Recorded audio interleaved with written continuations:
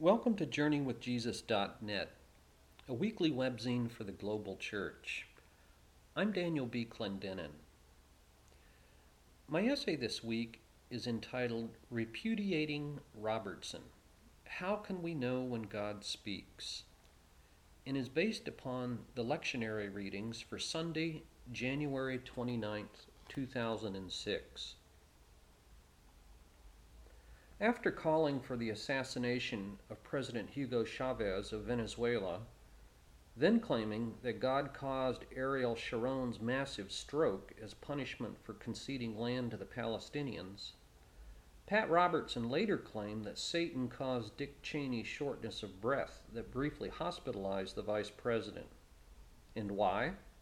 Quote, because he is dedicated to defeating the evildoers in Iraq, and that angered the evilest doer of all, Satan, end quote. On that same show, Robertson extended condolences to California Governor Arnold Schwarzenegger, who needed 15 stitches in his lip after, quote, a motorcycle accident that I'm pretty sure was caused by Satan, end quote.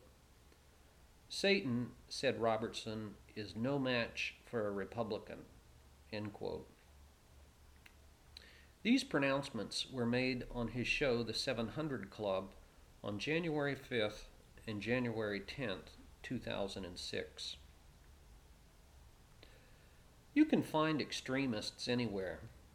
In entertainment, for example, Howard Stern signed a $500 million 5-year contract with Sirius Satellite Radio because public standards of decency seemed to constrain his vulgarity.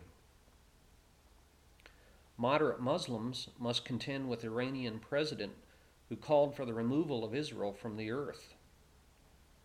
For their part, scientists cringe at colleagues like Hwang Woo-suk, who resigned from Seoul National University in December after he fabricated data on stem cell research, or at the zealous atheism of the neuroscience student Sam Harris, who has a new book called The End of Faith, in which he derides all religion as, quote, a ludicrous obscenity, end quote.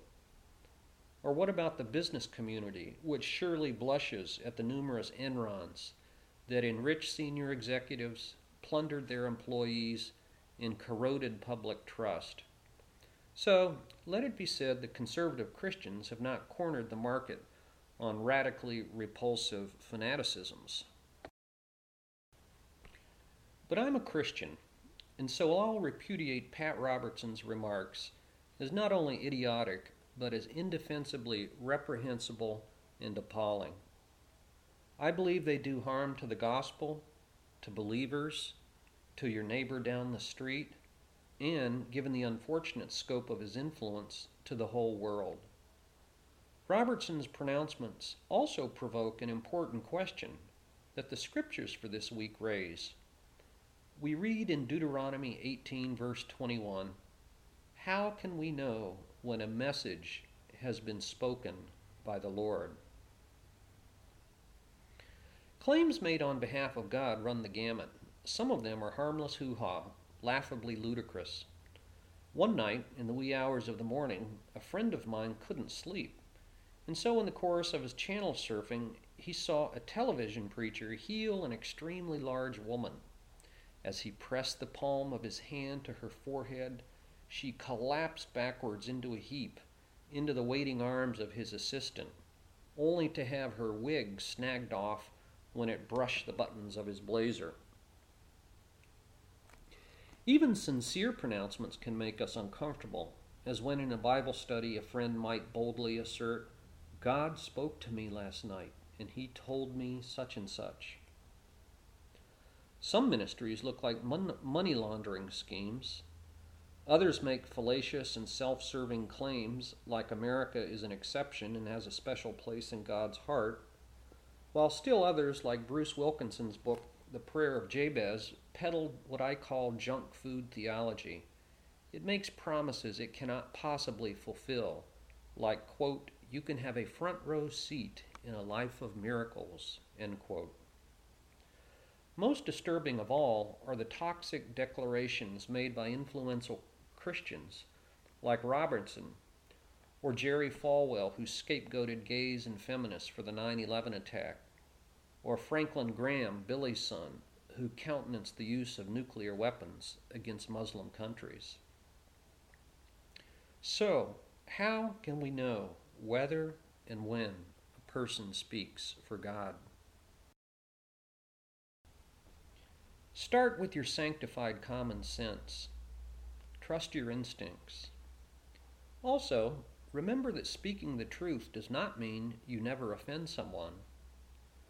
The scriptures for this week then suggest two other principles that should guide us.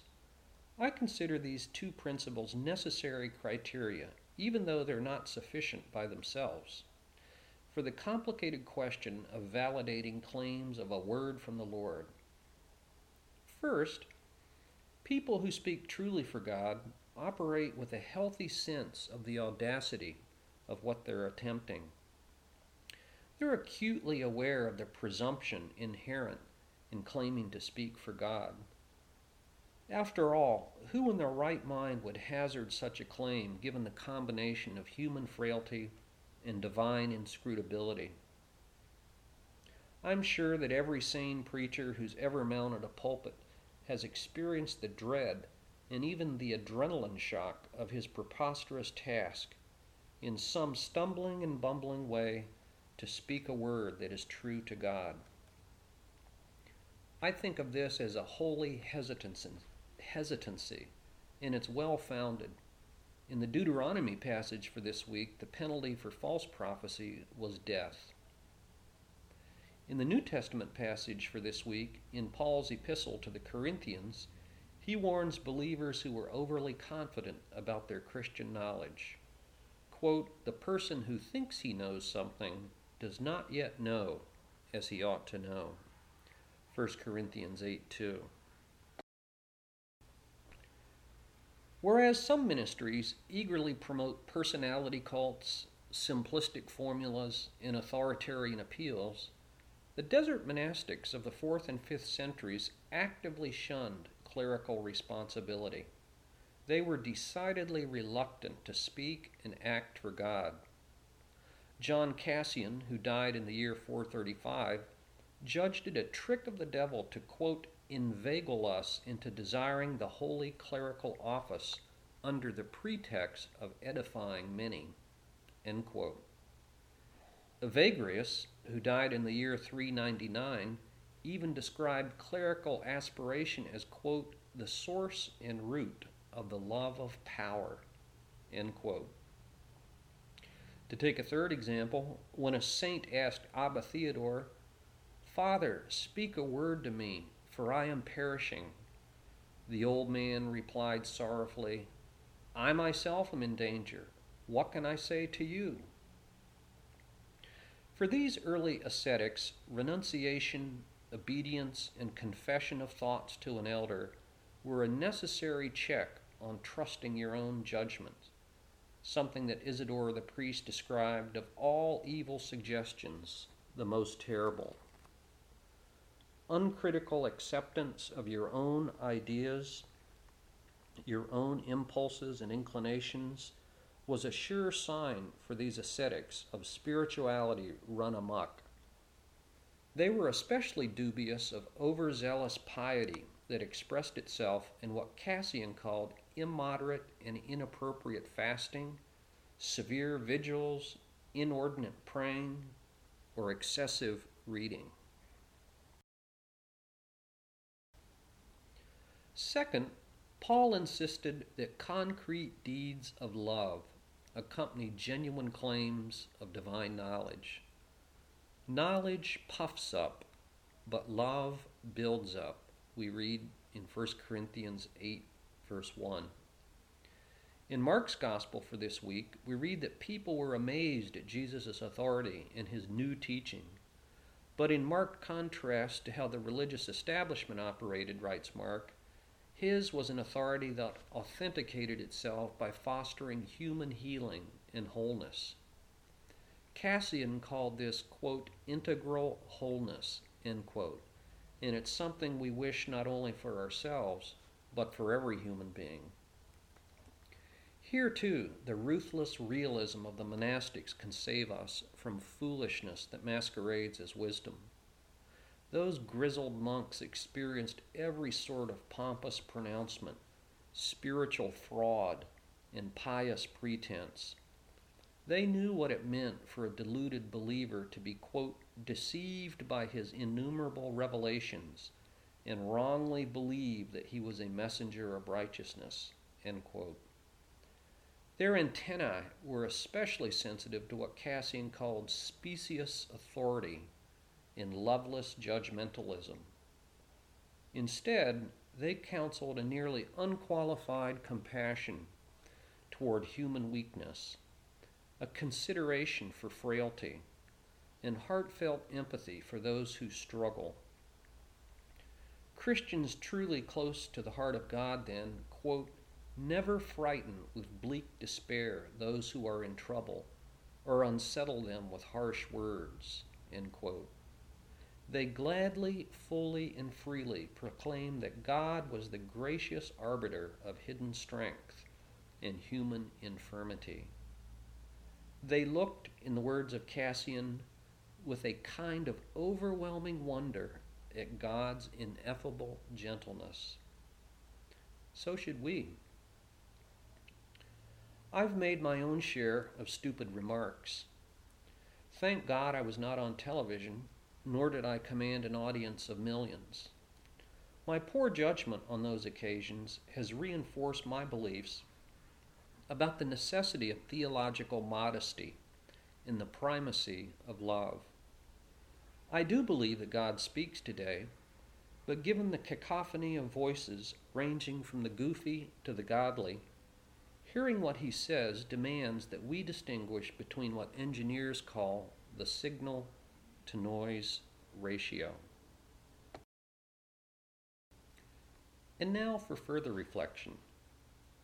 Do you feel that God has ever spoken to you? If so, when and how? How do you feel when others make this claim, and why? Third, in your opinion, who today speaks truly for God, and what distinguishes them? And finally, for further reflection, I would recommend a wonderful book by Charles Kimball, the title of which is When Religion Becomes Evil, 5 Warning Signs. For my book review this week, I review a book called In the Heart of the Desert, The Spirituality of the Desert Fathers and Mothers by John Chrysovkis, Bloomington, World Wisdom, 2003, 163 pages.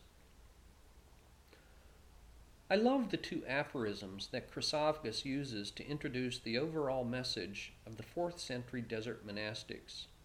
From W.H. Auden's In Memory of W.B. Yeats, quote, "In the deserts of the heart, let the healing fountain start." And then from Isaiah 35, verse 8, "The road of cleansing goes through that desert. It shall be named the way of holiness." The desert was the laboratory of Christian discipleship for these early saints, and we have much to learn from their experiment. Chrysovkis, professor of theology and former dean at Holy Cross Greek Orthodox School of Theology, has not only studied the Desert Fathers as a scholar, he spent time with them as a fellow Christian pilgrim. The result is a wonderful introduction to these early ascetics, similar to the book by Rowan Williams called Where God Happens. His 18 chapters are brief and to the point. They cover all the pertinent themes that you would expect: patience, silence, tears, guidance, detachment, and on it goes. And then 3 that are rather pleasant surprises: chapters on the body, the environment, and gender. Chrysovkis quotes copiously from the Desert Sayings. The book is complemented by color plates of icons, a simple map of the area, a timeline of people, a bibliography, and then the reflections of Abba Zosismos of the 6th century that are translated here for the first time. The monastics commend themselves for a number of reasons. John the Baptist announced the kingdom in the desert. Jesus fled to Egypt as a baby. And in Luke's Gospel, our first glimpse of him as an adult was when the Holy Spirit drove him in the desert to be tempted by Satan. Second, these desert dwellers were practitioners of healing, not abstract theoreticians. They sought personal transformation and not merely theological information. But they believed the wisdom of Diadochus of Photiki from the 5th century that, quote, "Nothing is so destitute as a mind philosophizing about God when it is without him." Third, these desert monastics might strike us as anachronistic oddballs today, and certainly no one would accuse them of being well adjusted to society, either then or now. But we misunderstand them if we construe their bizarre lifestyles as spirituality of superficial techniques. What they modeled and what we should emulate is a transformation of the interior geography of the heart, whatever one's exterior circumstances. For them, the desert was a specific, literal place, but for us today, it can also be a metaphorical, spiritual way. Fourth, I honor the desert mothers and fathers because I want to place myself in the mix of saints who have gone before me. Tradition, said G.K. Chesterton, means giving votes to the most obscure of all classes, our ancestors. It's the democracy of the dead. Tradition refuses to submit to the small and arrogant oligarchy of those who merely happen to be walking about. All Democrats object to men being disqualified by the accident of birth. Tradition objects to their being disqualified by the accident of death. So with Chesterton, I want to place myself in the rich tradition of these spiritual giants. And finally, I love the desert monastics most of all for their profound humanity.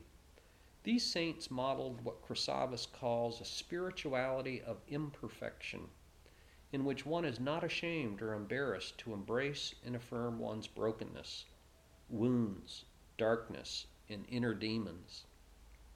They comfortably acknowledge intense struggle as a necessary virtue, praying with Serapion of Thumius from the 4th century, "Lord, we entreat you, make us truly alive." In the heart of the desert, the spirituality of the desert fathers and mothers, by John Chrysavgus. For film this week, I review a German film from the year 2004 called Downfall. Nominated for Best Foreign Film in 2004, Downfall recreates Hitler's final days in his underground Berlin bunker. The film opens with a real-life clip from Traudl Junger, age 81, whom Hitler had hired as his secretary when she was only 22, nearly 70 years ago.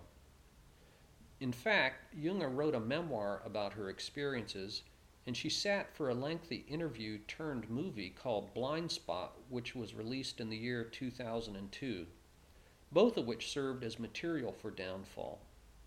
Struggling to forgive herself, Junger remarks, quote, "I never thought that fate would take me somewhere I'd never really wanted to be," end quote. But contrary to Hitler's insistence that she and others flee Berlin as the Russians invaded, Junger stayed to the bitter end. Delusional, paranoid, and mercilessly disdainful of the German citizenry who suffered the carnage of his megalomania, it is chilling to watch Hitler in his volcanic rage as his end approaches. He screams about betrayal and strategizes with battalions that no longer exist.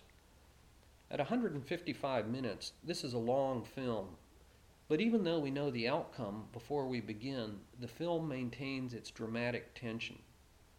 Strong portrayals of Eva Braun, who married Hitler in the bunker a few days before they both committed suicide. Of Himmler and Goebbels, both enriched the plot. Magda Goebbels, in fact, murdered her 6 children with cyanide pills rather than have them live in a world without Nazi socialism.